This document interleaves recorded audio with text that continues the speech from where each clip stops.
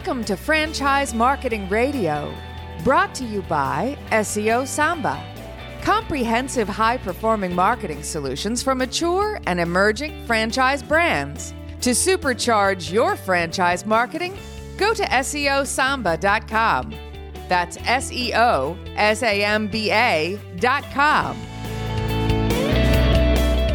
Lee Cantor here, another episode of Franchise Marketing Radio, and this is going to be a fun one.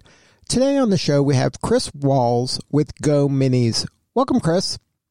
Welcome, Lee. Glad to be here. Well, I'm excited to learn what you're up to. Tell us a little bit about Go Minis. How are you serving folks? I'm sorry, I didn't hear you there for a second, Lee. Tell us a little bit about Go Minis. Well, we are a portable storage company. We help people move and store their goods, and it's probably one of the most convenient solutions out there. So if you need something, if you're going to move, for example, we rent by the month. We can deliver the container to you, say, the first of the month, and you're going to move on the 15th. You have 2 weeks to load it up. You give us a call. We can pick it up and move it across town for you to your new place, drop it off in the driveway there, and you could unload it and take 2 weeks to do that since we rent by the month. So it's one of the most convenient and non-stressful ways to move. And we also use it for storage. So if you have, maybe you have pool furniture or you just have too much stuff around the house, you give us a call, we drop it off for you, you load it up. We can store it at your property, or we can take it and store it on our premises for you. And when you need it, you just give us a call, we bring it back. So it's a pretty convenient, a simple option for storage, and a lot better than traditional self-storage where you have to rent a truck and load it up and then unload it and that sort of thing. So it really saves you a lot of time and a lot of frustration, frankly. Now, what was the genesis of the idea? How did this come about? Well, we were formed in 2002. And I think that the founder was a man by the name of Bill Norris, who's still involved with the company and a shareholder. He's moved away from the day-to-day, obviously. But he saw what Pods was doing and thought he had a better idea, a more convenient idea. Pods is one of our major competitors. And our delivery system is much different than theirs. We have larger containers. But the idea itself was just a great idea. And he wanted to expound and make it what he thought was a little better. And I would agree that our system is a little better than all the competitors out there. So now, is it that the container that I'm going to get, I can use it as my personal storage unit down the road, or I can just use it to transfer belongings from one place to another? No, you can keep it for as long as you like. In fact, we have a number of people who do that years and years, which always surprises me. But yeah, you could keep it for a few days if that's all you needed it. We rent by the month. You can keep it for the month. You can keep it for 2 months, 3 months, several months. It doesn't matter. Now, if I'm going to have that on my property, is that something that I have to worry about permitting or getting permission, or is that something that it's just like kind of a shed and they don't care? Generally, no. There are a few towns, primarily in California, that have come up with some ordinances for how long they could be there, or you may need a permit. But the vast majority, 99.5%, it's a temporary structure. You don't need any type of permitting or anything along those lines. Even though the temporary might be a year or two, That's correct. And I think that's what's happened, right, is that some people have kind of put it out there. Hey, that's been there. The code guy may go by. That's been there for 2 years. We should probably look into that sort of thing. Or some neighbor may complain or something along those lines. But it could be for quite some time. But given that it's not affixed to the ground, our containers are actually on wheels. It's pretty temporary. Now, what does it look like from the franchisee standpoint? What kind of background or skills or career path had they been on prior to getting involved with you? That's really a good question, and they're from all over. Initially, we had a lot of people who were in the moving business, so this wasn't necessarily their primary business, and that's changed a little bit. And we have them from all different types. We have ex-corporate folks. We have obviously people that are moving, people that are just looking for their next endeavors, and they look at the numbers and say, hey, this really works, and it's a relatively simple business to operate.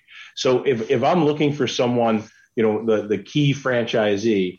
You need someone, I think, that is just motivated to go out and market and become a member of their community. I mean, the folks, one of the things that we believe sets us apart is that we are local. We have the support of a franchisor who's a national organization, but each one of our franchisees gets involved in the local community, donating containers when they can for food drives or for certain charity events. A lot of our guys donate to local sports teams so they can use them to store their things and that sort of stuff. And that's just being part of the community. And we look for folks that are willing to do those types of things. And, the more knowledge they have about marketing, the better off they're going to be. But we can certainly train them and teach them all the different techniques we have on the digital marketing side and that sort of stuff. But I'm a true believer in that while you have to do the digital marketing day in and day out, there still is no substitute for actually meeting people, shaking hands, and obviously in a COVID-safe manner these days, but getting out in the community and getting people to know that you're the local guy that can supply these types of things. It really makes a big difference. Now, is the consumer typically kind of that residential consumer, or is it a B2B play as well, where business people are using it as well as kind of people that are just moving or just have a lot of stuff? It's both, Lee. We have once you get established with a franchise, probably 25 to 30% of your business is going to be commercial. And that could be a local builder. That could be a restoration company, that sort of thing. And then you do the residential side, which is moving and storage. Also, restoration projects. Hey, I'm redoing my kitchen and I really don't have a place to store everything while, the new stuff came in early. I got to put that somewhere and I have to take delivery of it, or I have a place to put some of the old stuff, or, I don't want everything to get dirty and that's in the home and it's going to be a mess. Let me throw all my furniture that I'm going to keep in there and that sort of thing. Redoing my floors and getting new carpets, that sort of stuff. So the franchisee, I would imagine, wants to become best friends with the real estate agent, the mortgage person, like that whole kind of, real estate mafia group of people that are kind of serving the community? Absolutely. And we've had some really creative things done in that way where our franchisees have created a partnership with a local realtor, successful realtor, and the realtor would actually offer a Go Mini as part of the listing. Some people they're going to use them for staging. Hey, let's get rid of the clutter. Where are we going to put it? We can put it in a Go Mini, and the realtor will work a deal with the realtor. They'll deliver that, and everybody's happy along those lines. We've also had some guys who went out and actually had magnets made for some of the more successful realtors in their market. And when they put the Go Mini in the driveway, there's a big, almost billboard of that realtor provided by Joe Smith Realty, that sort of thing. So that's worked out well. So yes, that's actually one key area that we encourage our franchisees to go out and try to explore and go to those realtor meetings and get to know the realtors who are doing well in the area. Now, in order to be the franchisee, is it something that I have to actually take possession of all of these storage units? Like, do I have to have kind of a big space where I can hold dozens and dozens of storage units? Yes, you do. And we recommend about an acre of land. You don't need a building. Our containers are built so that they can withstand the weather. They're watertight, and they're made of galvanized steel in most places, and they last quite a long time. Our containers last about 20 years to 25 years. They're quite durable. But you would need we recommend about an acre of land that's fenced and has some security. The good thing is most of our folks that rent our containers generally don't come back to them. We bring them to them. So it's not like you're going to have a lot of public coming in and out like you would at a self-storage unit. It's a little different model, but you do need that land. And in some of the more dense areas, you can put that outside of the community that you're serving, so you can find land a little bit cheaper. That makes the economics of the franchise a little better as well. Now, when you're buying the franchise, is it something that, I buy 50 or I buy 100? Is that how you sell this, or is that how it's sold, or is it just like when you get a franchise that includes X number of units? We sell the franchise based on the population in the franchise territory that you get, your protected territory. So depending on the size of the territory, and generally we like to start about 400,000 as our smallest that we'll sell now. You're going to need containers. If you had a 400,000 person territory, in your first year, you're going to buy 68 containers. And then as your territory, if it gets bigger, obviously you buy more containers. And then you have an obligation to buy containers every year until you reach a certain saturation point. So it's something that it kind of you don't have to kind of buy it all on day one. You can kind of grow into it as the kind of your brand matures in that market. That is exactly correct. And it works out very well. We like to have people fully stocked when they start out so they can get out there and start putting them in the community. And maybe they have some extras. And sometimes, like I said, they donate or they put them in a good spot so people can see them, because one of our best ways of marketing is the container, right? Right. Container. It's a big billboard and your neighbor sees it and say, hey, what's that? It's like, oh, we're redoing our floors and we put all our furniture.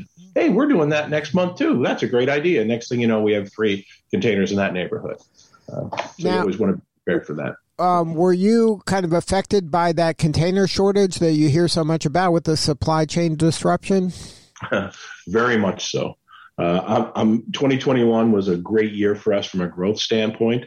And our containers, we had a record number of containers ordered, and we had a record number of containers get caught up in that shipping crisis. So it was very painful, quite frankly, as we're having such a great year, to have containers that used to take 10 weeks to get here, now taking, months and months and months. We had some frustrated franchisees. I was very frustrated, but we worked through it. And, one of the things that I've discovered through the crisis is there's a difference between having vendors and partners. And our container providers, which we call minis, our mini providers were our partners. They informed us what was going on. They stepped up and they helped out. We went back to our franchisees, informed them what was going on. They stepped up and they helped out. And the franchisor from the corporate office was able to help out because the cost went through the roof. We were seeing shipping that I was paying 5X the time, 5X what I paid last year, right, which is just crazy. And, we made a decision as a company, as a board, that this is temporary and we can't let this stop our growth. So that's why we went out and we tried to put everybody together and say it's going to cost us more, but we're going to split that cost up a little bit for this 1 year to try and get everybody the containers that they need as quickly as possible. And we were able to do that. We finally got them all delivered this year, and we saw just phenomenal growth. It's the best year we ever had in 2021. We're going to have close to 30% network growth this year. So I think we made the right decisions, even though it was a little costly for us. Now, has that crisis abated, or are you still kind of working your way through it? We're still working our way through it. It has abated somewhat. We saw some pricing come down here late in 2021, but nowhere near what it used to be. And the timeframes have shortened as well, which is almost as important for us. And we expect that to come down as we move through 2022. And talking with, I'm not a shipping expert, but I've become one more than I would like, to be honest with you. When in 2023, they do expect it to abate as new ships come online that they've been building for the last 2 years or so and help relieve things. So it's definitely getting better, but it's still not good. And so what do you need more of? Like, are you actively looking for franchisees in certain regions, or like how has your growth been? Is it from kind of the west to the east, or are you just taking them where they come? We take them where they come. We do have certain areas that we target that are available. We're in 40 states right now. We're gonna crest 100 franchisees this year. We added 14 new franchisees last year, which is a record year for us. Wow. And yeah, it was phenomenal. And what I love to see, very honestly, is a lot of the growth came from internal, from folks that are already in the system. So they were just buying more territories? Yeah, which to me is just, okay, I really think this business is doing well for us, going places. And we added a lot of things this year. What I've talked to the corporate staff about is, how does the franchisor add value to the franchisee? How do we grow their business? So when we looked at different things this year, we did our first national television commercials. We did a couple, and we went and had a studio do it, and really came out spectacularly. We ran them for a couple of weeks in October, really as a test run, just to see which channels perform the best. And then we're going to do in earnest in spring, which is our seasonality, when we start to get busy again, or busier.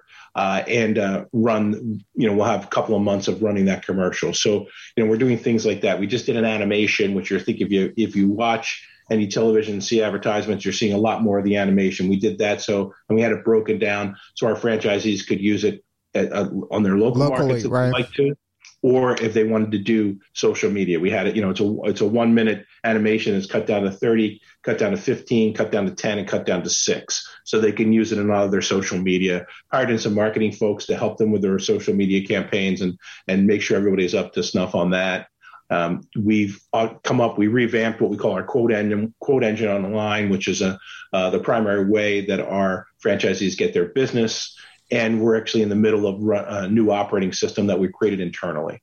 And it's really from cradle to grave that it takes leads that come in from the quote engine. It internalizes them, puts them right into the operating system automatically, gives our franchisees the ability to communicate with the potential customer via text, via email if they'd like, does the contract automatically with e-signatures, processes the credit cards, helps with the delivery, text the client when we're on our way. I mean, the system from soup to nuts is just phenomenal, and that's only available to GoMini's franchisees and no one else. Now, I would imagine if somebody's buying the franchisee's buying additional territories, there's a lot of economies of scale in terms of if I got an acre, I can just pop and get another half acre, another acre adjacent, and then keep all the storage units together. Absolutely, Lee. You can do that right there. You can stack the containers if you have a forklift and for storage. And, the other side of the coin is if you have an acre on the west side of town and you want to expand to the east side of town, you can get let's get a half acre lot and get the economies there. And the beautiful thing about this franchise is it does not take a lot of employees to run, and it scales so nicely as you grow. And when you look at, when you start out, you can do it with one person. One person could be driving the truck and with our new system and can be answering potential clients and that sort of thing. Usually it's two, but that grows. When you start out at 100 containers, 2 people can handle that. 200 containers, that's still 2 people. When you get over 200, maybe you're going to add another truck. So now, and that'll take you maybe to 400 containers. So you can really grow, and you don't have to add a lot of employees, which, as we all know in today's market, that's very, very difficult to find. So it's a big selling point for us. And our largest franchisee only uses 6 employees. Now, are you seeing this as kind of some folks doing it with like a parent and a child, like a recent graduate? This kind of gives them a family business that they can run together? We're seeing that. We're seeing, corporate refugees. We're seeing people that have other businesses, and they started looking at this and saying, hey, this might not be a bad adjunct. For example, some of our best franchisees are actually self-storage owners, and they're maxed out. And for them to expand, sometimes it's impossible. So when they look at this, they say, geez, I'm getting a lot of people here who need storage. Maybe I can offer them mobile storage. Right. It's just more options on their menu. Right. And they can go find a lot that's going to be in another town that maybe is cheaper, and they can do that. And the economies that they're going to get from the mobile storage is going to be better than their self-storage, which is a very good business in and of itself. Well, congratulations on all the success. If somebody wants to learn more about the opportunity, what's the website? Website is www.gominis.com. And they can find out if they need storage, and they can find out about the opportunity there? Yep. We have a franchising website right off of that as well. You can click right through it. Well, thank you so much for sharing your story today, Chris. It was great chatting with you. Same here, Lee. Nice meeting you. All right. This is Lee Cantor. We'll see you all next time on Franchise Marketing Radio.